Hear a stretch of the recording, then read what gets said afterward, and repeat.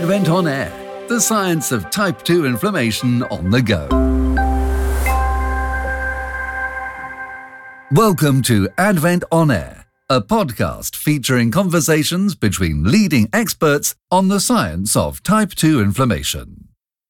Today's episode features a conversation between renowned pediatric allergist Dr. Leonard Beccaria and esteemed pediatric pulmonologist Dr. Sharon Dell, who will highlight the natural course of pediatric asthma progression over time, the differences between spontaneous and clinical remission, and discuss the potential for clinical remission in pediatric severe asthma in the context of recent developments around on-treatment clinical asthma remission in adults. The speakers are being compensated by Sanofi and Regeneron in connection with this program. Welcome to today's podcast entitled, What is the Future Outlook for Remission in Pediatric Severe Asthma Patients? I'm Dr. Len Beccaria. I'm a pediatric allergist, immunologist, and professor of pediatrics at Vanderbilt University Medical Center in Nashville. Today I am joined by Dr. Sharon Dell for a discussion about pediatric asthma progression over time, spontaneous remission, and the potential for achieving on-treatment clinical remission in pediatric severe asthma patients. Dr. Dell, would you kindly introduce yourself to our listeners? Sure, Len. I'm Dr. Sharon Dell. I'm a pediatric pulmonologist at BC Children's Hospital and a professor of pediatrics at the University of British Columbia in Vancouver, Canada. Thanks, Sharon. It's a pleasure to do this together this morning. So let's get started with a discussion around the definition of remission in pediatric asthma. There's been a recent publication by Mark Corbett and John Oppenheimer that suggested that the ultimate goal of care is clinical remission in asthma, and that it can be reached in a subset of patients with pediatric asthma. What's your opinion on the need for a definition of on-treatment clinical remission in pediatric populations, and how might it differ from what's being discussed in adults, including what is now the current consensus framework for adult asthma that was published by Dr. Menzies Gao and colleagues in 2020? Yeah, Len, I think we're in a new era of asthma treatment. You know, for 30 years, we've had inhaled corticosteroids, and that allowed us to introduce the concept of asthma control. And now we have more effective treatments with biologics, and I think it's time to go beyond asthma control and talk about clinical remission. I think our patients deserve it, and we need to be more ambitious in our treatment goals. Do you think there's any difference between patients with more mild asthma and those with more severe asthma when it comes to thinking about this topic? Yeah, Len, that's a good point. We've known for many years from birth cohort studies that have been done around the world that mild asthma, particularly in early childhood, often goes into spontaneous remission. And I think we have to be careful that we don't conflate that spontaneous remission that we see with in mild asthma with the concept of clinical remission on treatment that we are talking about today on this podcast. Yeah, I think those are really important distinctions in children because we're fortunate as pediatricians to be able to watch a more favorable natural history evolve in a subset of our patients where their disease will seemingly improve over time. But I think, our focus today is on the more moderate to severe patient who prior to this really didn't have a treatment goal of such excellent disease control and management as we are now able to provide. Do you want to comment a little bit on what criteria might be appropriate when starting a conversation around clinical remission on therapy? What do you think the critical elements to those are? What might be nice but might not be as critical? Yeah, Len, maybe we can start by talking a little bit about a study published on an adult consensus framework for on-treatment clinical remission that was published in 2020 by Menzies Gao. This was a Delphi process that developed criteria for remission. And basically, they proposed 4 criteria. No exacerbations requiring oral corticosteroids, optimizing and stabilizing lung function, absence of significant symptoms based on a validated instrument, such as the asthma control test or asthma control questionnaire, and all of this over a period of 12 months. They also added a 4th element of agreement between the patient and provider that the patient is in remission. So I think that we could use that as a starting point when thinking about remission in pediatric asthma. Certainly, I personally would like to see higher goals for achieving optimizing lung function, really achieving normal lung function in childhood, because I think that's possible, and I wonder if adding biomarkers of inflammation like fractional expired nitric oxide would also help us achieve those goals. Yeah, those are all really, I think, essential and important points, and I'd agree with all of them. The other one that I would suggest that we begin to think about in this space, and it was part of a sort of a consensus report that was recently published in the Annals of Allergy by a group convened by the American College of Allergy, the American Academy of Allergy, the ATS, and the American Academy of Pediatrics. Also included some other patient-centered outcomes, such as no days missed from work or school, as an additional indicator that asthma has been so well managed and quiet that it really doesn't interfere with folks' ability to live normal, full lives and not have those additional indicators of morbidity. Yeah, Len, I think you're talking about an article in Press that some people may be able to access right now. Maybe you could tell us a little bit more about it. How did this group come together, and how were these criteria developed? And do you see these as criteria that could be implemented into clinical practice right now, or is this sort of a starting point to go further in pediatrics? Yeah, I think it's a starting point. Everybody interested in severe asthma right now has some efforts afoot to begin to define remission. And it's been defined differently by almost every group that has attempted to describe it. And what this group did, and it was, again, a group of folks representing 4 of the major societies interested in asthma in the United States, got together and, using a modified Delphi process, devised what is really an expert consensus on the components that could reflect asthma remission. But again, this was really intended to help drive the research of this clinical state forward. And in an editorial that accompanies that by members of the college and the academy, they point out that this really is not intended for ground-level clinical application because it's still really in the developmental stage. Len, I wonder what you think about the patient, incorporating the patient perspective on this topic. Yeah, it's an essential point, and I think we do need to bring the patient point of view into the discussion.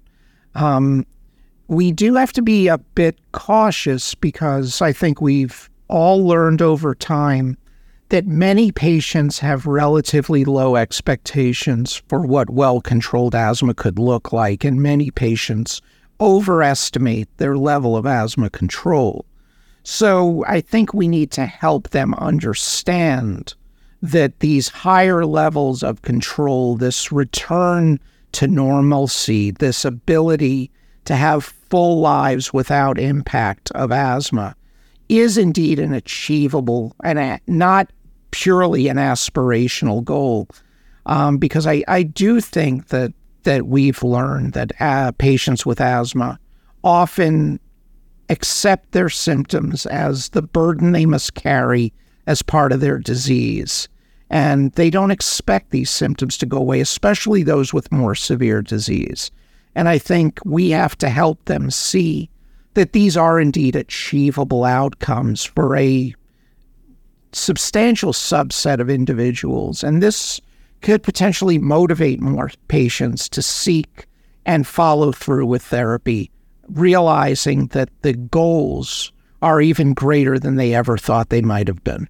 Yeah, I completely agree with you, Len. In that our patients often seem to have low expectations for their improving their asthma outcomes. And I would add on top of that often we as physicians also have had low expectations. I can't tell you how many times I've heard, oh, my patient was only admitted to hospital once in the last 6 months. And I think to myself, that was a life-threatening exacerbation. That's not nothing. That's actually, that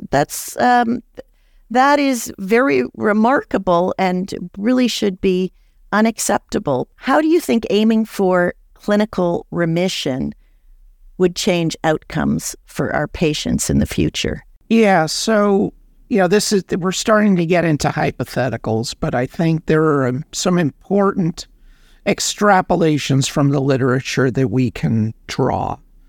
There's substantial literature that reflects the cumulative burden of systemic corticosteroid exposure in children and what this does to increase their risk of secondary problems such as fracture, GI bleed, bone loss, and the like as children age into adulthood. But what we also know is that children who experience frequent exacerbations of their asthma have more impaired lung growth than the typical asthmatic patient has. And we know that lung growth is a process of childhood, and once out of childhood, it is a slow, steady decline of lung function for the rest of the lifespan. So, as we aim for remission, and one of the core principles that I don't think anybody disputes is that remission reflects an exacerbation-free state for an extended period of time.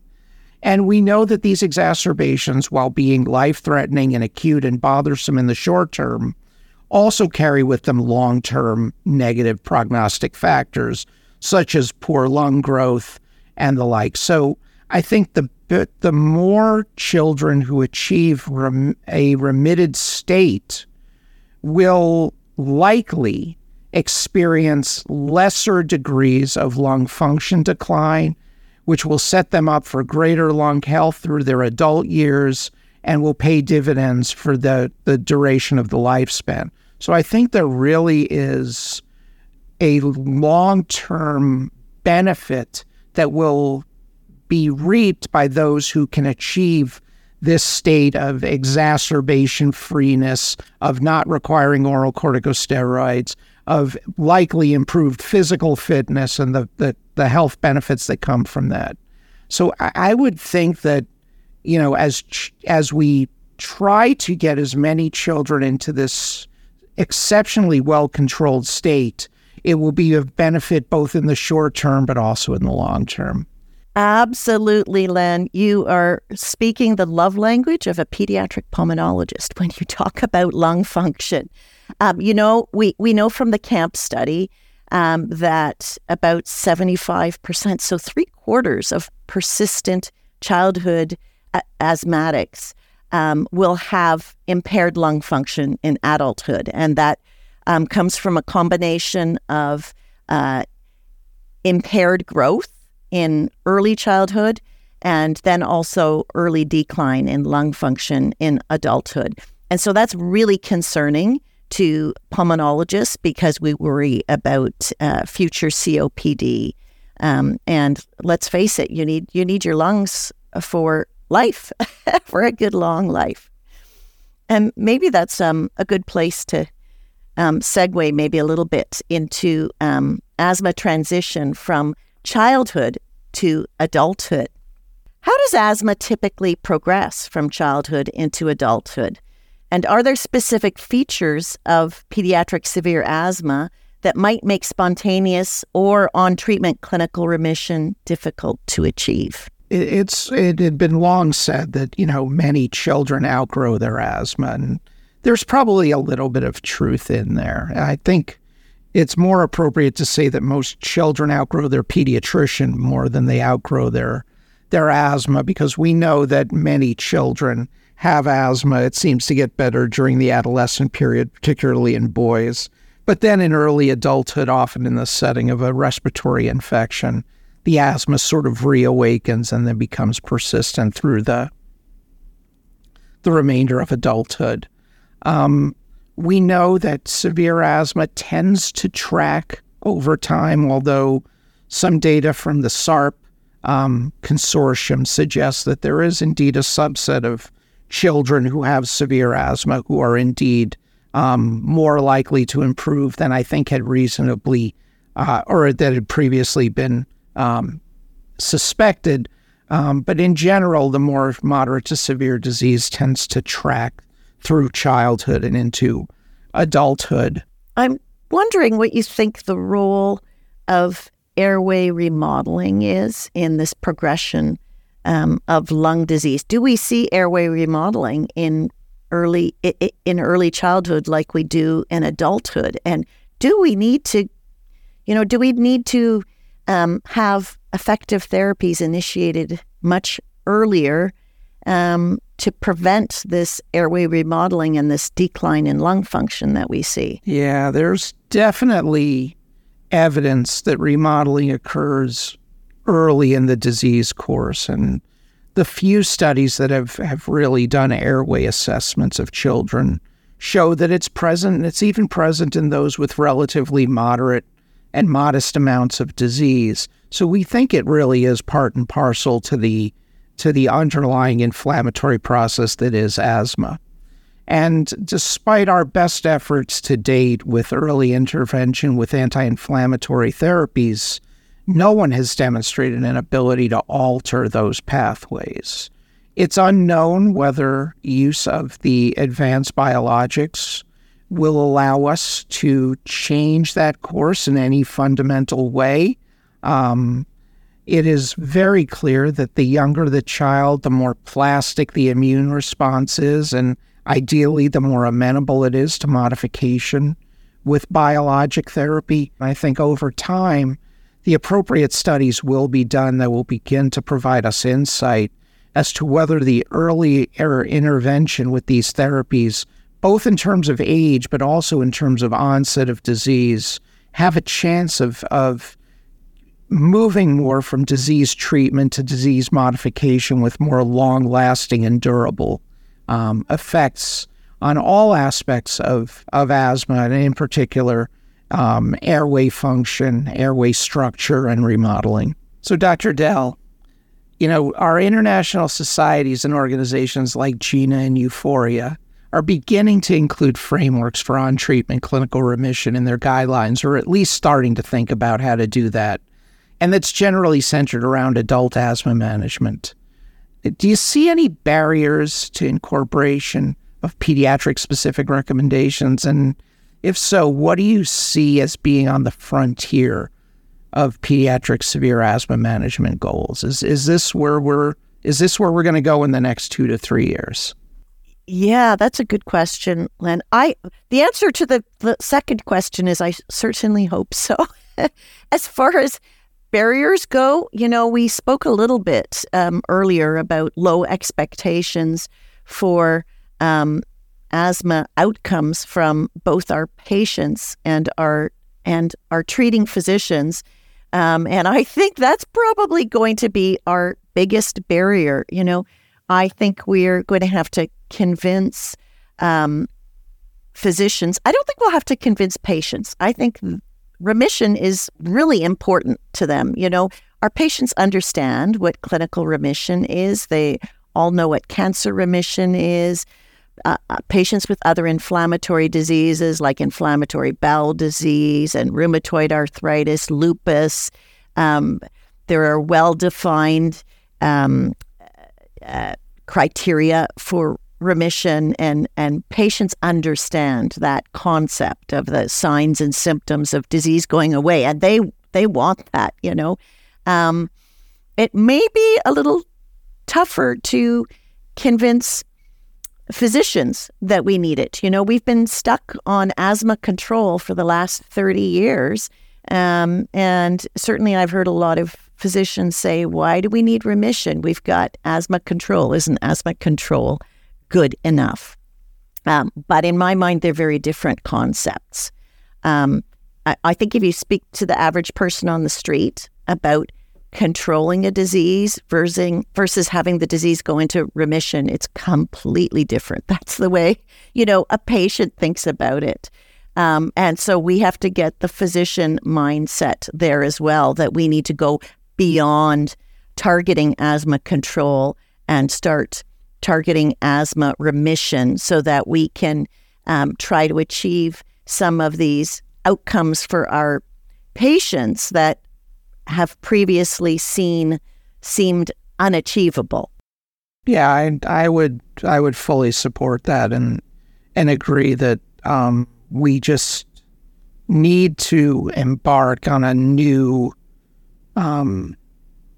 path of really setting high and appropriate expectations for our patients, because I do agree with you that we can help them see the disease management achievable with current therapies, and I think once they see it for themselves, they are pretty they're pretty delighted with where things can go, and I think part of that is shown by the fact that, at least in my experience, patients follow up with these therapies and are adherent to these therapies in ways that I've not seen them be adherent to prior therapies.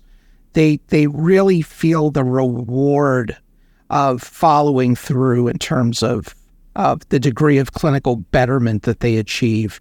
And I think that leads to even better outcomes. So I think, it's a virtuous cycle, as they say, of good things leading to more good things, and getting them on the path to improvement. Most of them, once they see that and feel that, have no interest in sliding backwards. So Sharon, I'd really like to thank you for spending some time with us today. I really enjoyed our discussion around remission in the space of childhood asthma, and I know that this is just the beginning of a series of discussions around this topic that will emerge over the coming years. Thank you, Len. I also really enjoyed this discussion, and I look forward to seeing what the future holds for my patients. I think the future looks bright. Thank you to our esteemed guests, Dr. Leonard Beccaria and Dr. Sharon Dell, for your valuable insights on the natural progression of pediatric asthma over time and the potential for on-treatment remission in pediatric patient populations. Thank you for listening to Advent on Air, providing the science of type 2 inflammation on the go. If you learnt something from this, leave a review and subscribe to Advent on Air to hear new episodes on Spotify, Apple Podcasts, and adventprogram.com.